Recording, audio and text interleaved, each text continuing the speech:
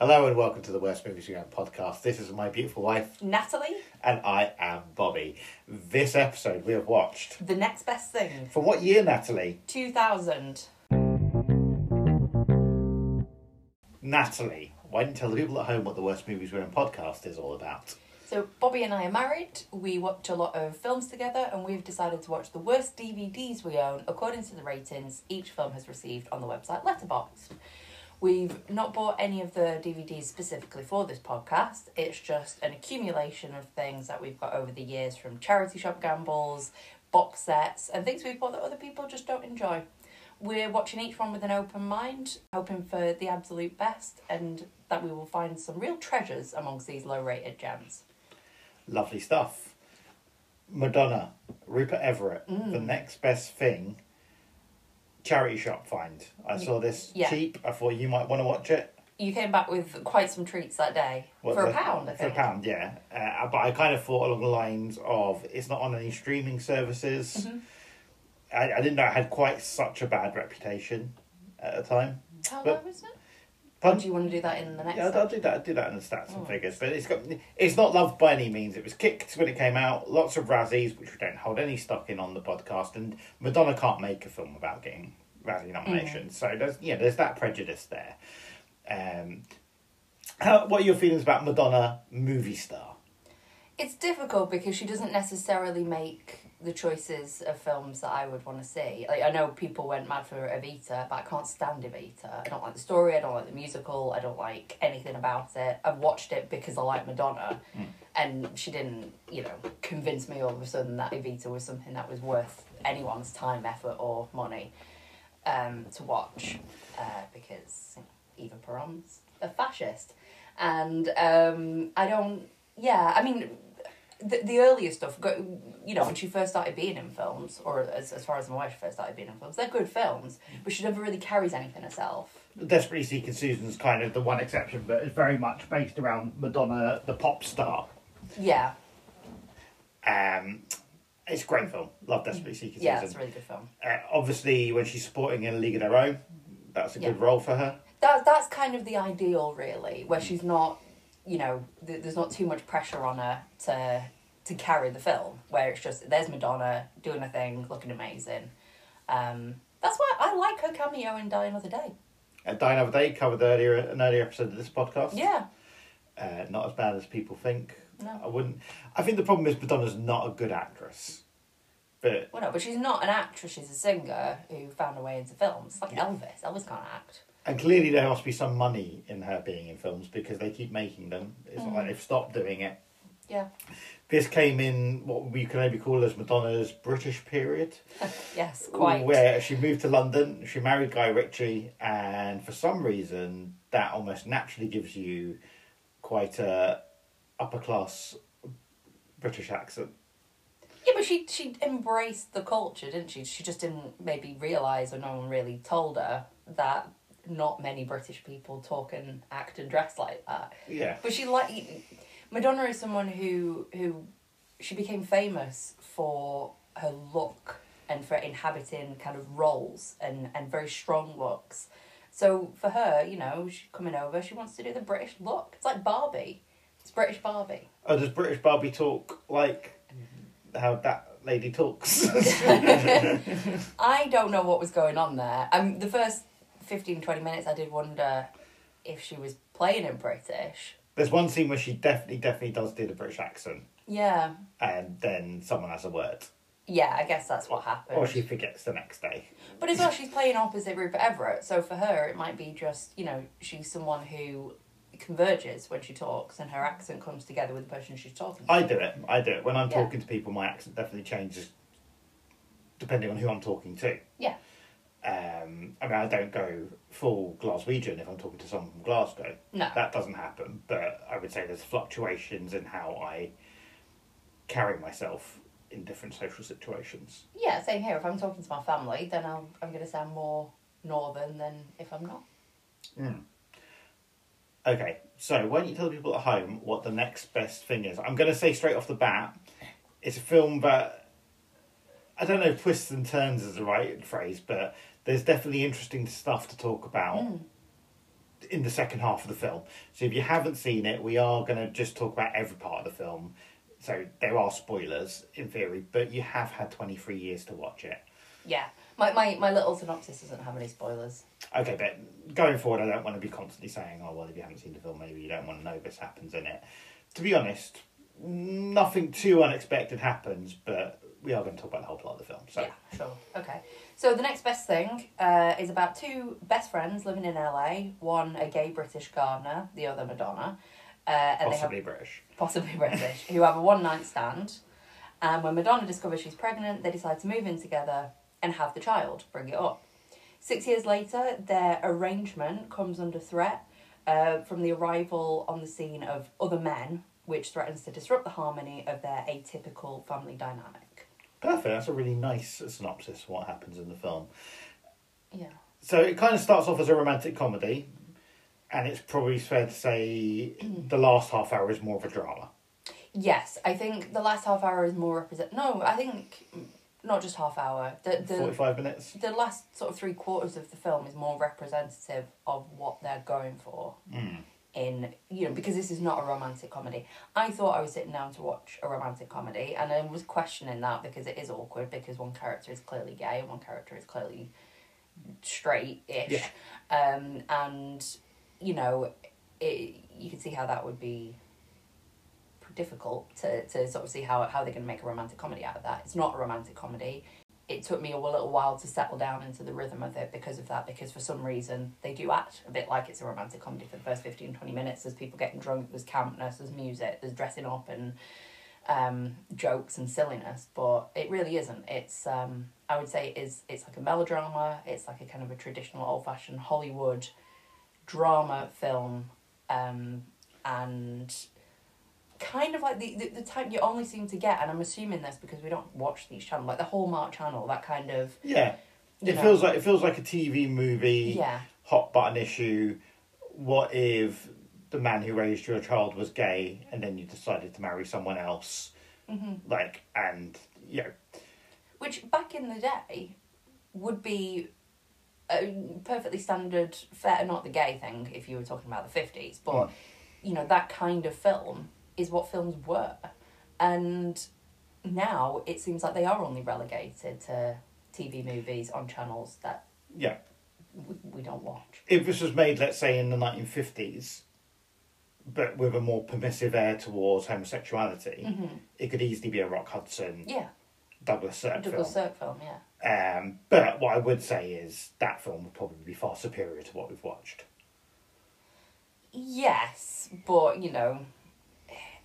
I think we're going to disagree on this because, I'm not going to hold anything back. I quite enjoyed this film and I respect it. I'd say I respect it a lot more than I enjoyed it. But I don't think it was a bad film at all. See, I do disagree if you dare to lay my cards out on the table, in that I had so many problems with it as a film, and yet I wanted to enjoy it. It just didn't give me enough moments to enjoy it. And there's lots of reasons for that we'll go through during the podcast. There's lots that I didn't like about the film and the filmmaking, but that doesn't necessarily mean I wouldn't want to see a better version of that script made. Maybe that time's passed now, is what I'd say also. Yeah. I don't think some of the concerns and issues, and I'd say it's quite even-handed throughout. I guess we always pick these films because they have a low rating on Letterboxd. And the instant knee-jerk of why does it have a low rating on Letterboxd would be the fact that it might seem a little bit ham-fisted in its representation of homosexuality, or let's say the trope of the fag hag. I'm not entirely sure that's true. Like, watching it, I'd say it's actually probably about as sophisticated as a Hollywood movie's ever going to get on these things. So I'm not taking points away from that. And we've not read the reviews. I think probably this more likely has a low rating because people just don't know what it is. It's sold as a romantic comedy, and it clearly becomes a drama as it goes on. Yeah, and I think possibly why I might be so generous towards this over the next however long we're going to talk about it is because it was only towards the end of the film that I really started to appreciate it. So I've been left with kind of an appreciation of it, which if I went back watching the film, knowing what it was trying to do, knowing what it was aiming at, I might not be so impressed by the end of it. I also sound incredibly serious right now because I had the giggles. Yeah, this is like the 8th take. So I'm trying to be really, really serious. And the giggles have nothing to do with the film. It's just the cat. The cat's been... I mean, we always... One of the questions we've introduced since we've got the cat doing the podcast is, did Bill Clay enjoy the film? He really enjoyed the film. It sent him into a soporific sleep, darling, for the entire film. He was completely catatonic, yeah. He found it a very relaxing experience. But it was a gentle film. It wasn't, it wasn't, because it wasn't like a romantic comedy or silly. After the first 15 and 20 minutes it was a very gentle experience watching it. It was very, we'll talk about it when we talk about the things we liked. But it seems that the second we sit down to do this podcast, he decides that he wants to find anything that makes noise in this room and have a pull or a play or a claw at it. Yeah. Which makes the recording of any episode of this podcast over the last year quite difficult. No, he does not normally do that. You have annoyed him. So How have I annoyed him? By shutting him out of the living room. Oh, okay. Okay. So, should we do facts and figures? The Next Best Thing was released on March 2000. It cost 25 million and it only made 24.8 million, so around the world. Again, these things make more on DVD and video and TV rights and everything, but this film has kind of just disappeared. It hasn't really got that much of an afterlife. I wouldn't be shocked if the DVD we've watched is from 2001. Yeah. And it hasn't been re-released again. It hasn't been sort of a steady seller. I could be wrong there, but I'm pretty sure that's... So, it's directed by John Schlesinger. Yeah. Director I love. Uh-huh. Gay director. Uh-huh. But he's directed so many great films. Darling, Midnight Cowboy, Far From the Madding Crowd, which we watched yesterday. Not in prep for this, just a happy accident. Did I say Marathon Man? No, you didn't, yeah. Pacific Heights. Ah, such a good film. And there's probably another 5 there that are well worth talking about. Yeah. We're not talking about the highlights of his of his filmography. We're talking about his least revered film, his last film. But one where he openly deals with homosexuality in probably a way that he couldn't for even the Midnight Cowboys and the darlings of his career. Yeah, although of course, homosexuality is a key part of the plot of Darling as well. And Bogart is... But I would say there's a certain degree of him having to fulfil what was allowed by the British film industry at that time and the American film industry at that time. Yeah, I think he is very much someone who seems to who does what he can at that time. Yeah. To sort of put the agenda on the table. And maybe move the boundaries just a step forward each time. Yeah. Which is great. Absolutely. And really admirable. But more importantly, in my opinion, he's just a fantastic filmmaker. Maybe not as evidenced here at times, but brilliant. Working from a script written by a gentleman called Tom Rapalski. You remembering all this? Yeah, I remember just doing it off the top of my head. Who less illustrious career. Loverboy, starring Patrick Dempsey as a teen gigolo. Look Who's Talking Now, which doesn't have babies talking. It has 2 dogs voiced by Danny DeVito and Diane Keaton. Oh, I've never seen it. Is it good? But I think I see it at the cinema. So yeah. And this. And this kind of was kicked around Hollywood for about 10 years, and we'll talk about maybe that a bit more in the depth in the podcast. It stars Madge herself, Madonna. Shikikoni, how would you say her name? Oh, yeah, I don't know. That's why she just goes by Madonna. Isn't it? Rupert Everett, Ileana Douglas, Benjamin Bratt, Neil Patrick Harris, Michael Vartan, and Lynn Redgrave. There's other people floating around there too, but I think that's the main meat of the cast. It has on Internet Movie Database a very poor 4.6. That's pretty low even for this podcast. And on Letterboxd a big round 2.0, which is we've been covering far more unliked films recently, but this really is in the dumps of kind of what we've been covering at the very beginning of the podcast episodes. Well, yes, because our choices are going to yo-yo in terms of the actual ratings, because I don't think you're going to stop buying shit from charity shops, are you? No, not at all. I mean, our next few films we're going to be covering, in my mind, are relatively new purchases, and then we might get back onto the 2.5 train. Yeah. So, if anything, we're back in the weeds of what we're looking at, but that doesn't necessarily mean the films will be bad. No. Yeah. Not at all. Because as we say at the beginning of the podcast, we are approaching things with an open heart. And to be honest, you've got a chance here, because even though I would say credits running, listening to Madonna sing American Pie. Yeah. I wasn't happy with the film, and it didn't fulfill its brief. And I was disappointed. You might have some good arguments. You might change my opinion over the podcast. I'll try. Let's have a little break and we'll discuss everything you liked and didn't like about. I'm going to call it American Pie, and it's not. That's a far superior film.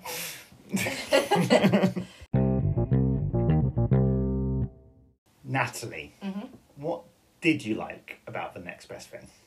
Okay, I'm going to start broad, and then I could get into the nitty-gritty of individual things that I liked about it. But the broadest thing I liked about it is, as mentioned, it's doing the big Hollywood melodrama thing. It's going for a type of film which was very popular, no longer is, and I think that's a real shame. And I think it's a shame that the only kind of films of this type that are being made are cheap and nasty, straight to Hallmark, TV channel, bad cast, boring films. I'm assuming, I don't know. To be fair, I don't watch them, so they might be great, but I doubt it. But I do think that any of the good ones probably don't ever see the light of day in terms of being at cinema or anything that people watch and talk about, because people are watching them on 3 o'clock on a Sunday afternoon while they're doing the writing. Yeah, I mean, I remember in the late 80s, Sally Field was in one that was based on a true story called Not Without My Daughter. Pretty sure that's what it's called. And that did get a cinema release, even though it was one of those type of films. So, but that's the only example of one of these ever breaking out and kind of reaching the general public, is what I'd say. Yeah, the only other thing that sprung to mind when we were watching this, and plot-wise it has nothing to do with it, but was The Deep End of the Ocean. Because Deep End of the Ocean always really confused me. But again, that's something that's based on a book, I think, and it's probably a book that Oprah liked, and that's how it got... In fact, it was probably produced by Oprah. And now you're saying that, you think about like kind of the late 90s, the early noughties, there was a big boom in publishing of what I would call misery porn. Your Angela's Ashes and books like that. And all of those got cinematic adaptations as well.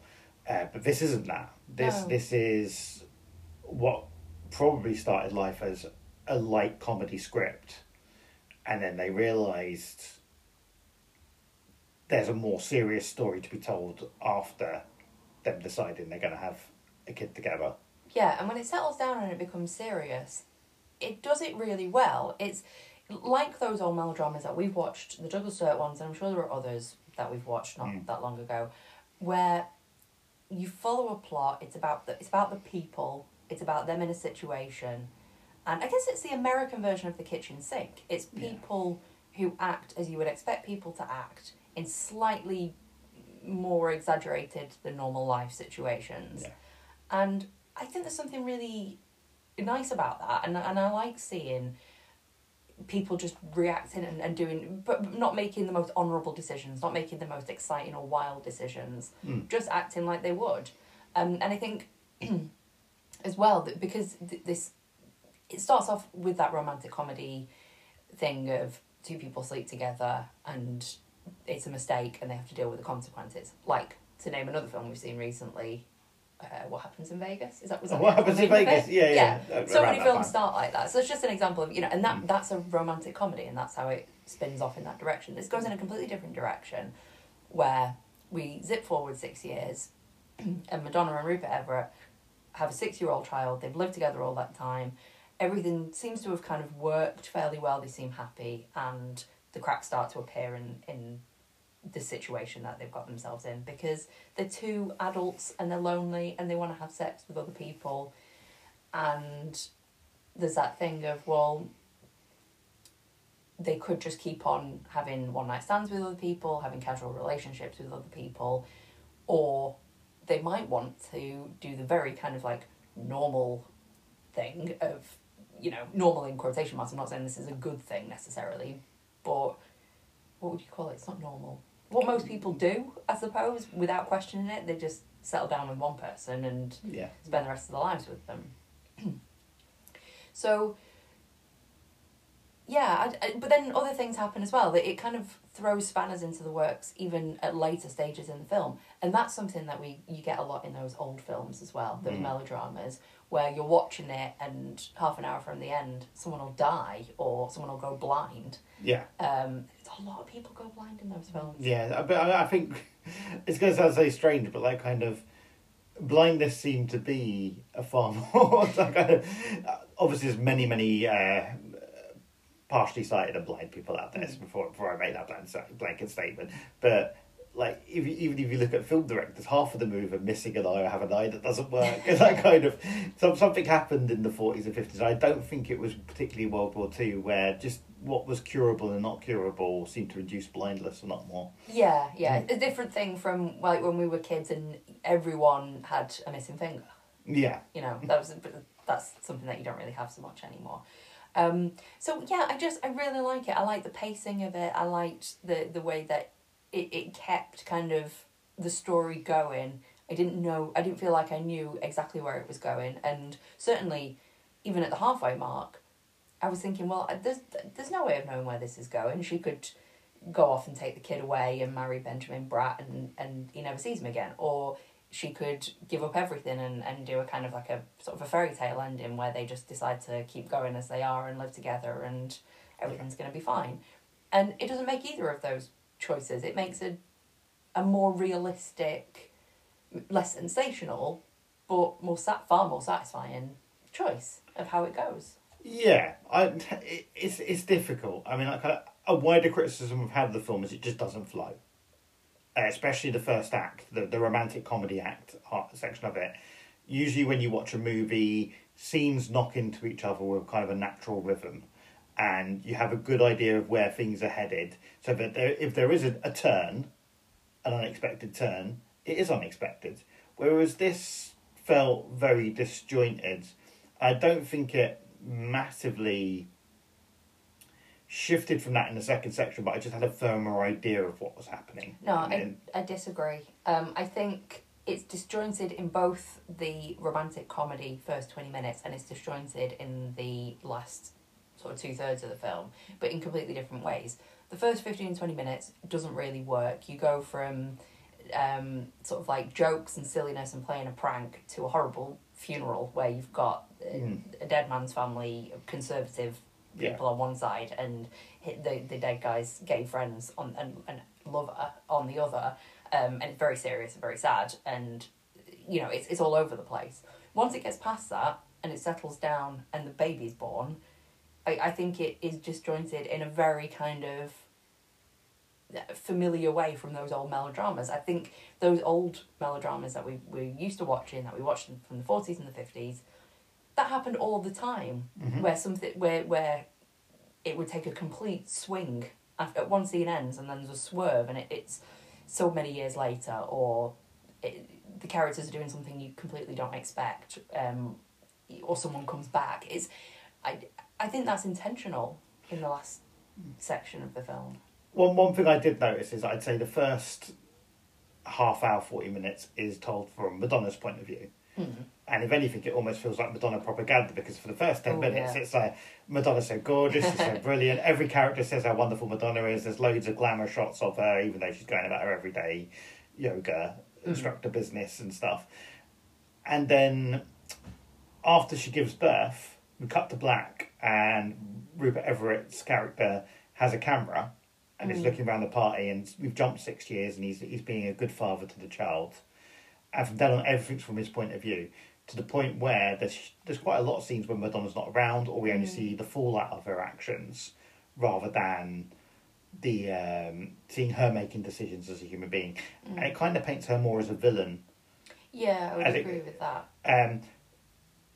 And I think it's a brave decision for a film of 2000 to go, the less well-known actor is going to carry the second half of the film, and the star, even though we're not going to out and out paint her as being the nemesis of the film, is making decisions with no regard for the other person that she spent so much time with. And there's lots of revelations as the film goes along, which she's actually made quite a few of these selfish decisions over their relationship. Doesn't linger on them, but she has. And the friendship or non-romantic relationship almost feels like a betrayal as the film goes along. And there's a part of me that wonders why Madonna, of all people, chose it as a film to make. Well, maybe. Well, you could give her credit and say maybe she was fully aware of how it was and how her character would be presented, and she just agreed with the story and felt like it was the right choice and the right, I'd like to think that's the case. Or it could be that they shot the film completely in sequence and her publicist was there for the first week and then had other things to do, so wasn't there to monitor the situation. Or I don't know, it's or you zip forward 6 years and people mature at different rates, and she hasn't matured in those 6 years really, despite being a mother. And whereas Rupert Everett's character really has, the child has made him. Maybe it was his mum's good advice in the car, having a child, which is a lovely moment as well, and it's just a really lovely sentiment. The best thing for her when she had a child was not being the most important person in the world anymore, which was lovely. See, I didn't even take that from that scene because it was really badly put together again. That the scene starts off with about 5 establishing shots outside of the highway while they're having a conversation. I'm thinking, what happened? Did they not film the first half of this scene properly? And then the rest of it's dubbed and has lines kind of jutted in at the last moment.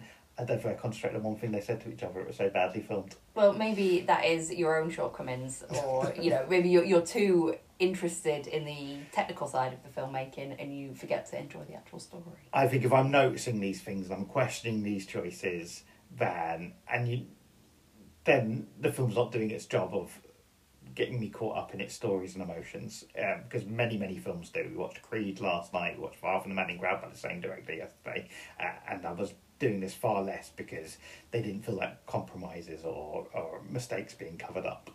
Well, I noticed that bit, so I've noticed it for the both of us. Thank you. You are welcome. What else did you like? As well, just on the kind of the melodrama thing, just little points about that I do that make me think that is very much a lot of intention going into this film being made to be like one of those films from the 40s and 50s.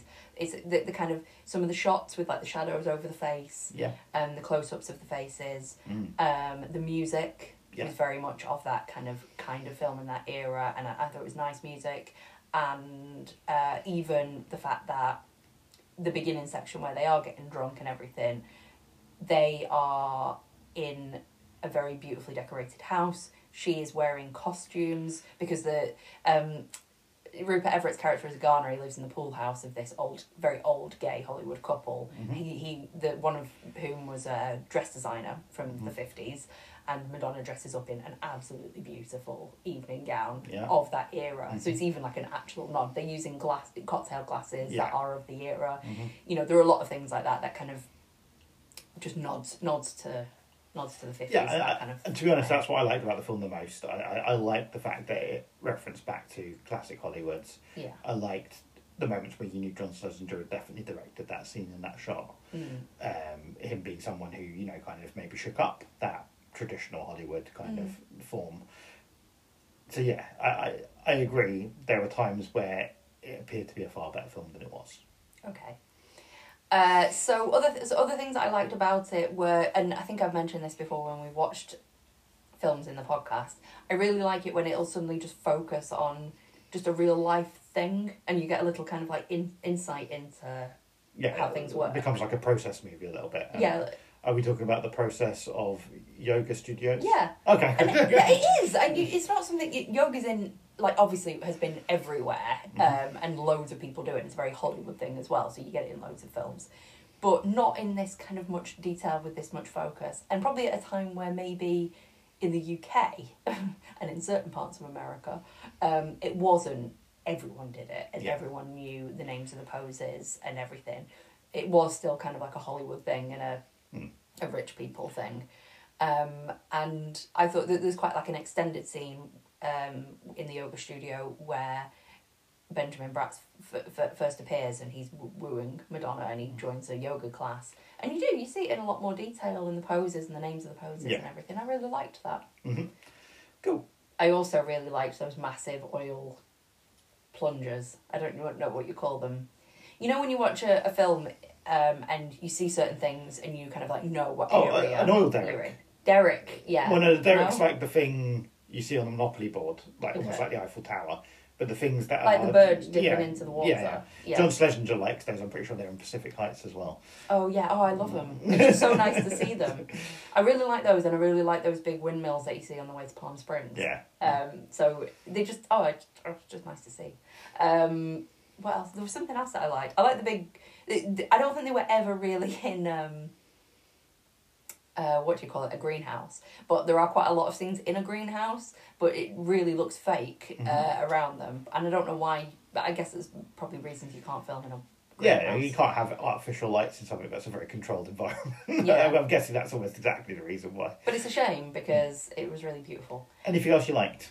Car wash. You like? Okay, so what you're saying is John Schlesinger or his location manager has got a really good eye for an establishing shot. Yeah, because I don't drive, and your dad never lets us go into the car wash. So I never get to go into a car wash anymore. I've not been in a car wash since I was a kid, and I really miss it. I love going through the car wash. So it was really nice and very satisfying for me that they go through a car wash at one point.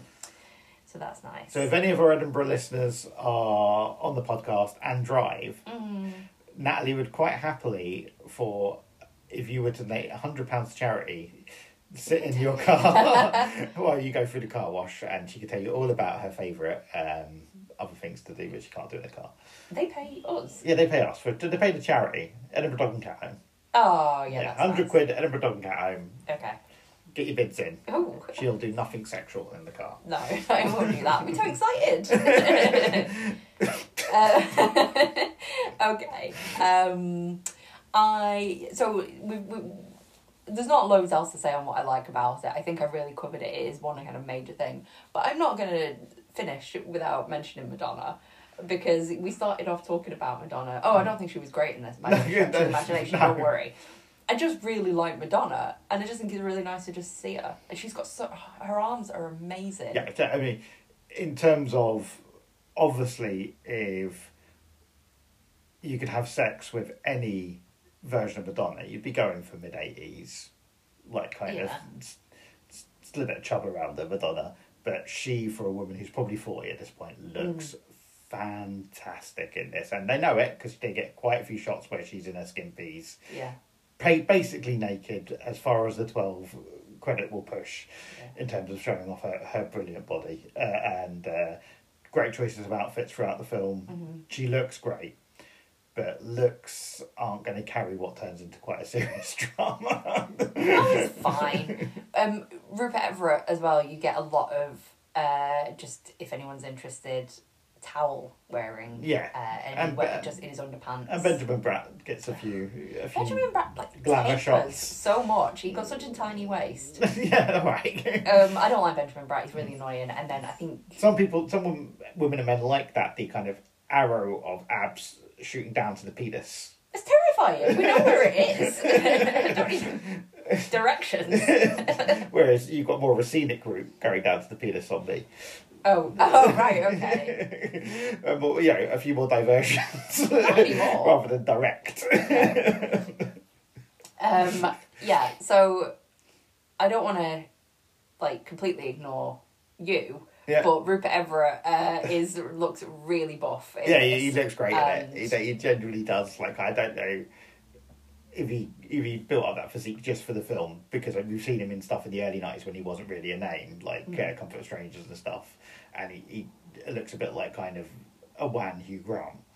And later on in his career, he becomes an older man, like a statesman of Oscar Wilde in cinema. But in this, he looks absolutely ripped, boy shredded. Yeah, and he's got a wonderful face. He's got a wonderful face, has he? But I think it's nice to see them together. I mean, I don't know if they know each other. I think they are mates. Yeah, I get the feeling they are mates. It seems like maybe this came about in terms of they were maybe at a party or something and decided, we'd like to make a film together, and went hunting for something. I've got further gossip on that. Oh, yeah, go on.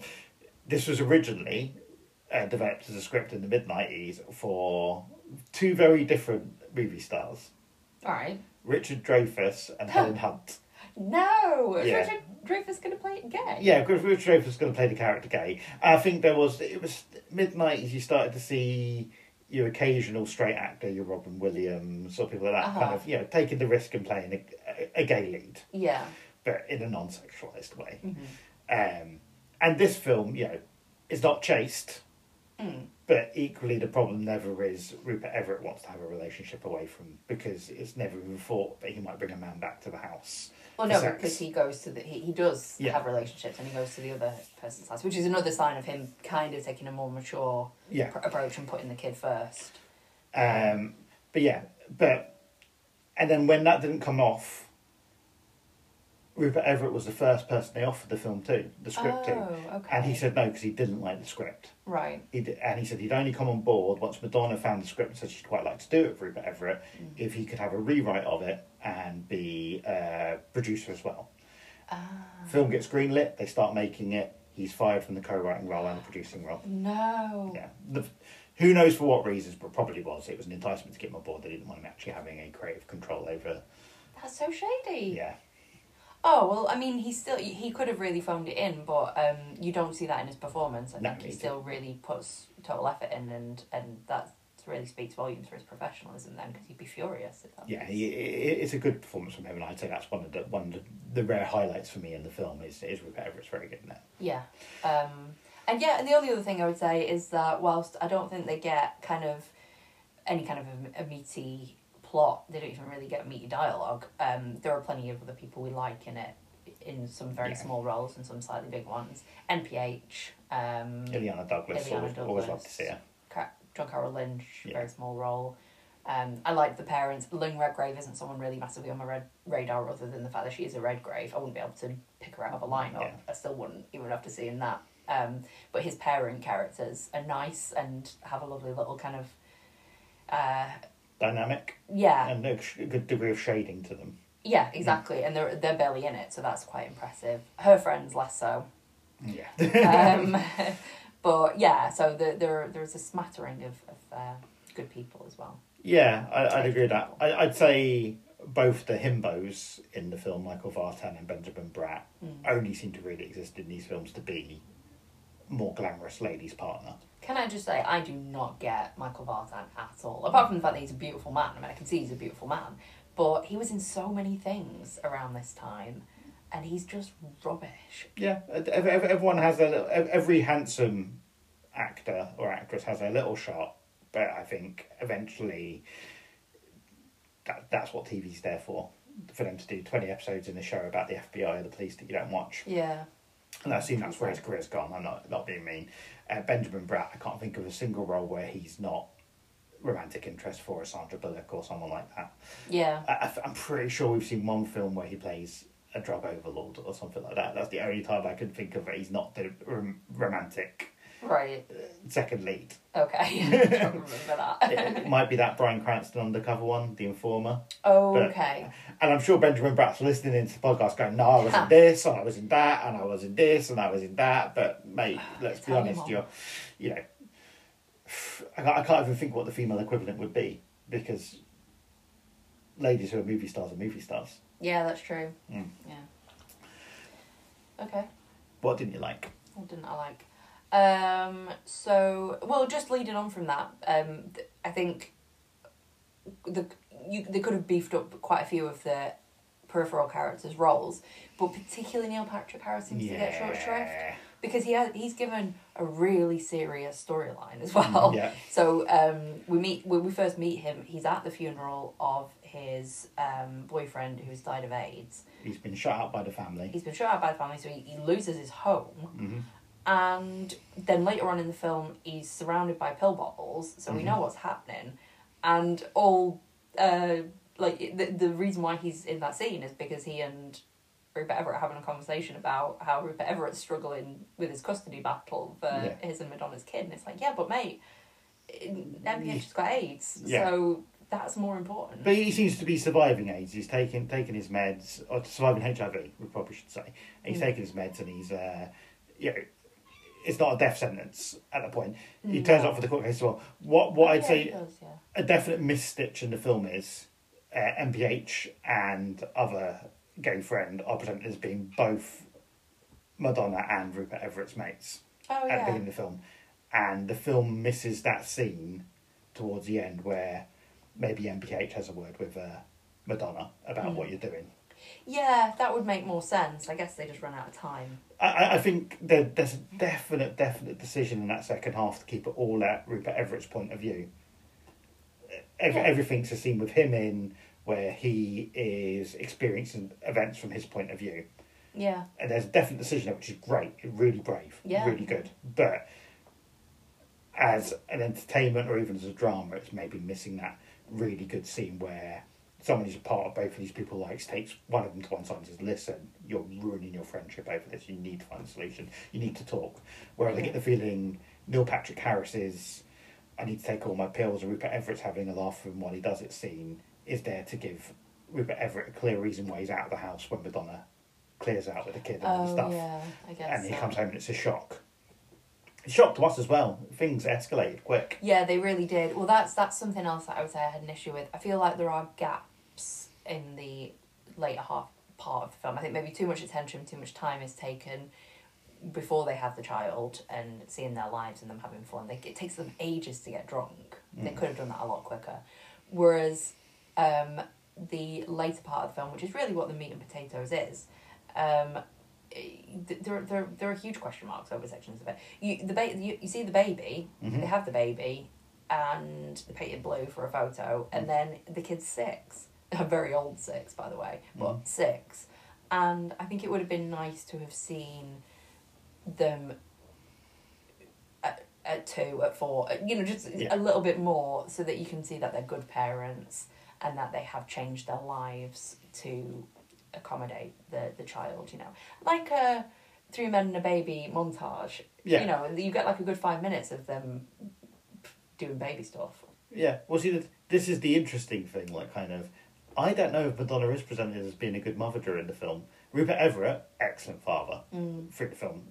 Lots of emotionally rich, developmental interactions with the boy, has a really good rapport with the kids.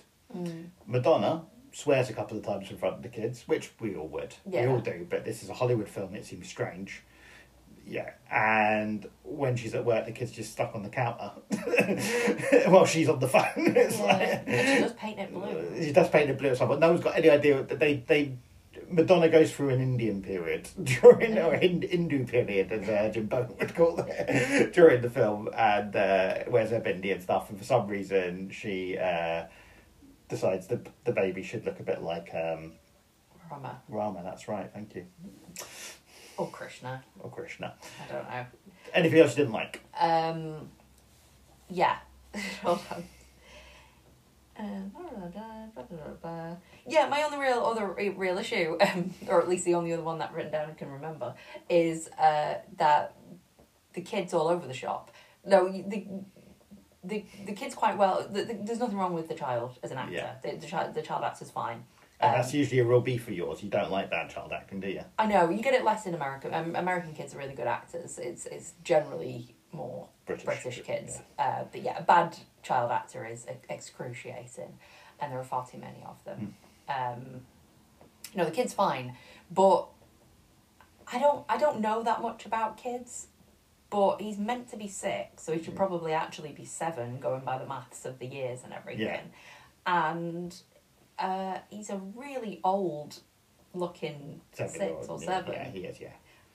But then he reads baby books. Yeah. And you think, well, has no one ever met a kid who's made this film? I've just got like a slightly more age-appropriate child. Yeah. And he learns what the word fag is for the first time, and it feels weird for a kid of that size not to have heard that word before, especially given his situation. Yeah, a kid of that size, maybe not a kid of that age though. They just needed a smaller child. Yeah. Maybe he was just 6. He was just a really tall child. I mean, you do get big kids. You do. But I'm guessing already shaven at 4. Yeah. Were you? I'm guessing he was about 12, the actor. But anyway, that was an issue for me, but that's fine. I thought he and Rupert Everett actually had a really nice rapport. Yeah. They were quite, physical with each other in a way that father and son would be. They talked to each other that way. The kids seemed to really like him and have a lot of respect for him. And again, this feeds into your theory as well, that because the kid didn't have the same kind of physicality and closeness with Madonna. So that could be another intentional thing of maybe the kid was kept away from Madonna you know, I don't think Madge has got a lot of time for hanging out with any of the supporting cast on set. No. Whereas, probably Rupert Everett was a bit more of a laugh for the kids to be around on set. So, like, on A League of Their Own, you don't think she went to the pub afterwards with Gina Davis and Laurie Petty? Yeah. No, I don't think so at all. No. Oh, that's a shame. She's a very busy girl. Yeah, she is. Yeah. She is. That's fine. Okay, let's have a little break and we'll talk about our regular questions. Okay. Natalie, regular questions. Uh-huh. Who was the Michael Parks of the film when everyone else was collecting a paycheck? Who put in full effort and really stole the show? Rupert Everett. Yeah.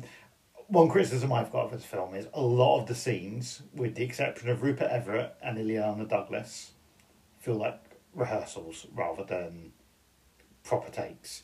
No one seems to be giving their role, even like really good performers like Neil Patrick Harris feel a bit subdued and uncertain, and it only feels like Rupert Everett's got a grasp on his character and what he's trying to communicate in the scenes with any kind of energy. Yeah. Now maybe everyone else is trying to go at Madonna's speed. Don't want to throw her under the bus, but it's a very weakly performed film in terms of acting. And considering how impressive the credits are as you go along, it's annoying that the star of the film, the proper lead of the film, is the only one giving it any kind of moxie.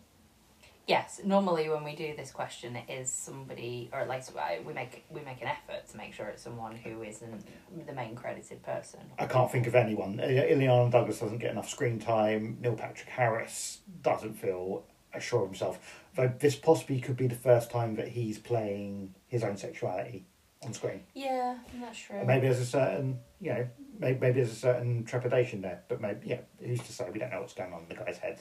Yeah, or maybe he is a bit confused about the whole thing because he is such a tragic character in it, but isn't really given any kind of tragic lines because he's just a foil for...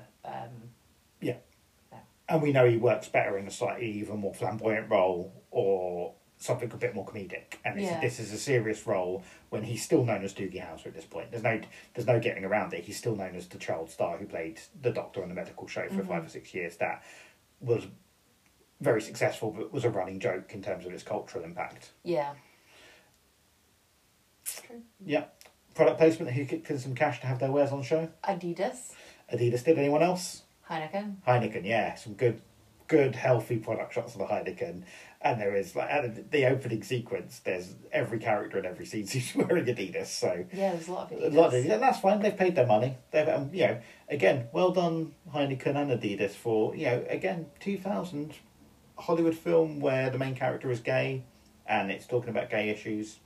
Wasn't exactly, I don't think there would have been some products or some brands you might have gone, we might skip that one. That's true. So, well done them.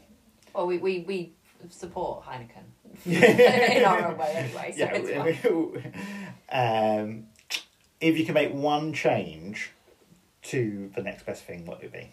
The one change I would want to see in terms of the result would be to balance out the film a bit better in terms of the first 20 minutes, half hour romantic comedy side, and then what it actually is at the end. I don't know whether that means changing the first bit of it or maybe just bridging it a bit better in the middle so that you can see them getting slightly less frivolous, or at least one of them getting slightly less frivolous and settling down and being responsible, and making that the reason why it's so silly at the beginning.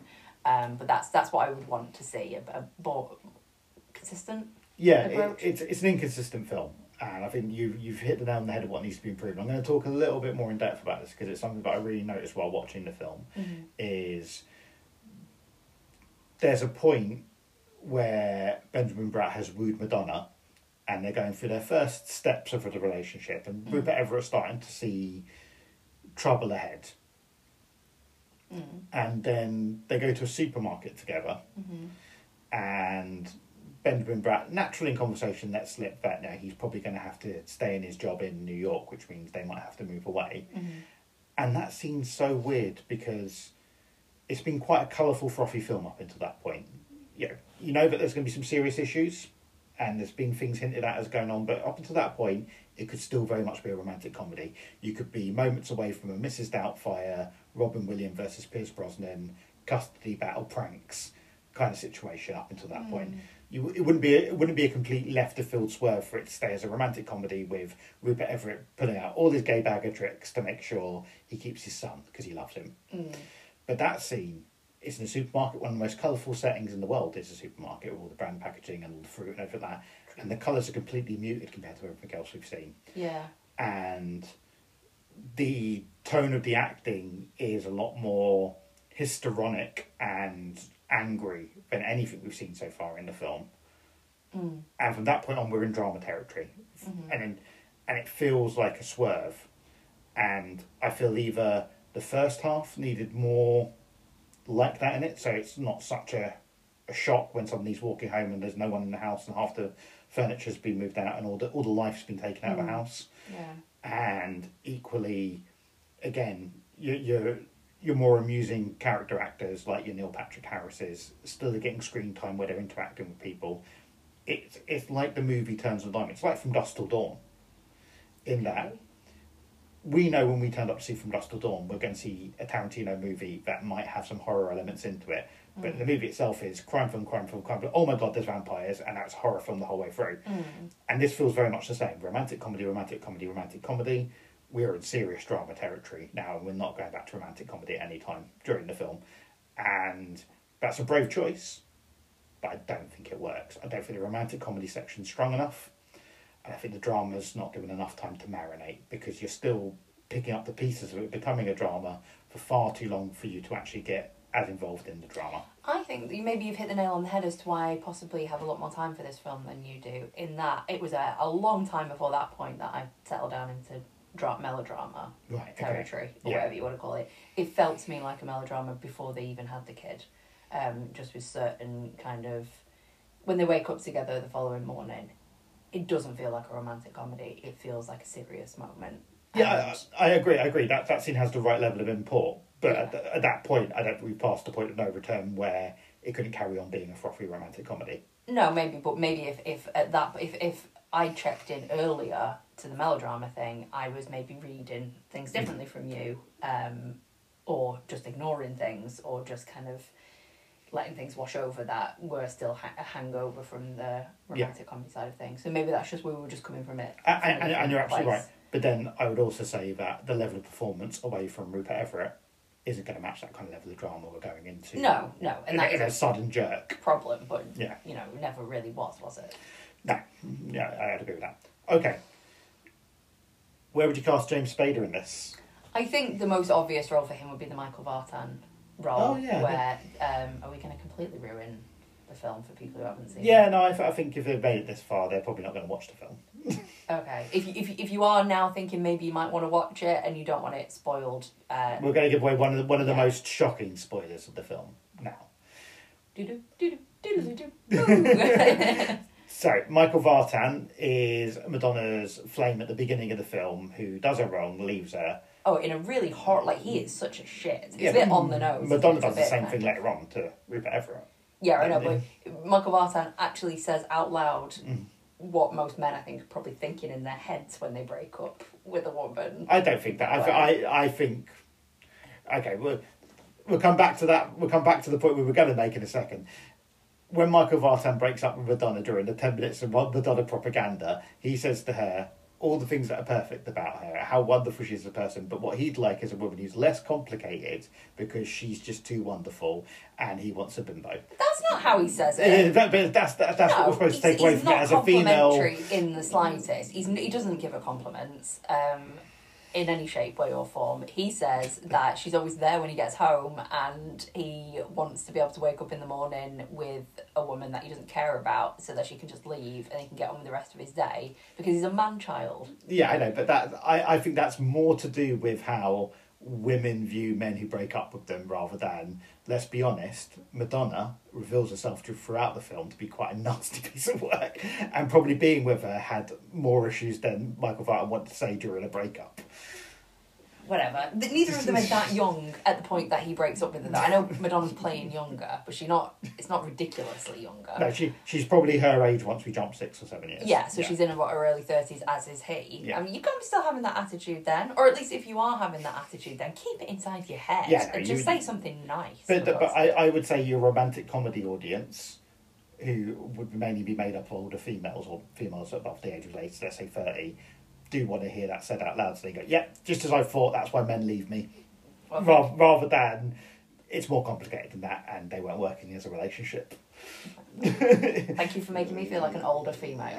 Yeah, that's all right, though. I like an older female. So anyway, Michael Vartan is the biological father of Madonna's child. And it's only revealed very late in the day that Madonna kept this a secret from Rupert Everett and pretended that she never let him know that there was a chance that he might not be the father, and she never let him know once she knew for certain he wasn't the father until custody battle begins. Yeah.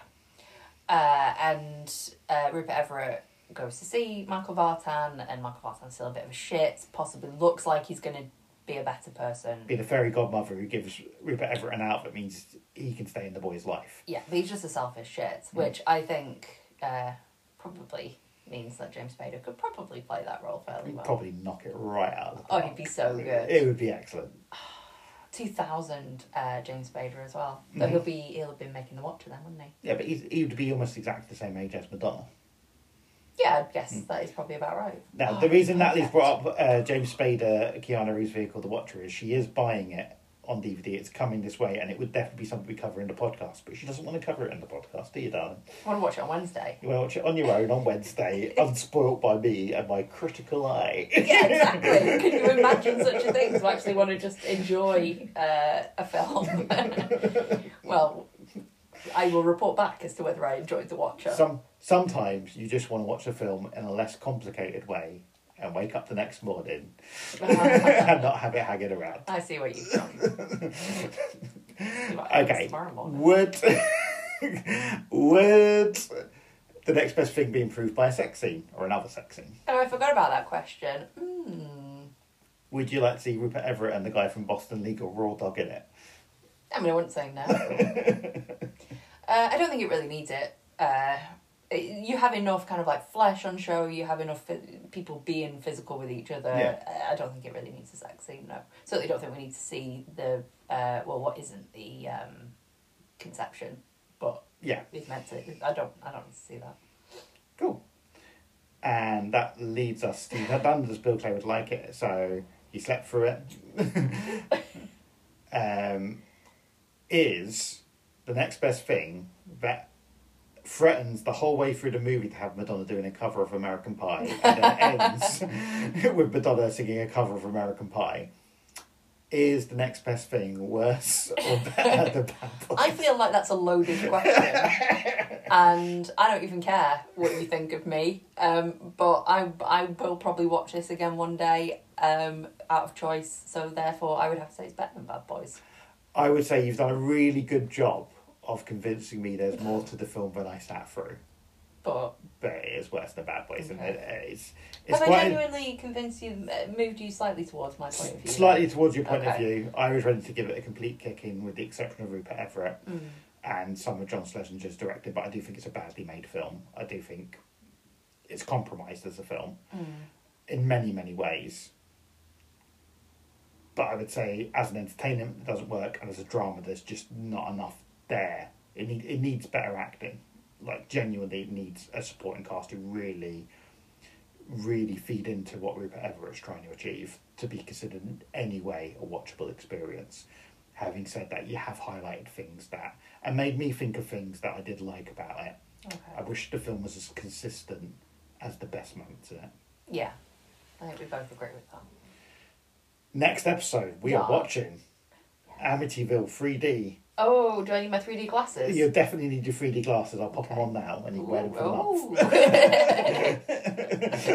Is it all coming at you? It's They podcasting, they can't see you doing that. I know that was just for you. Oh, okay.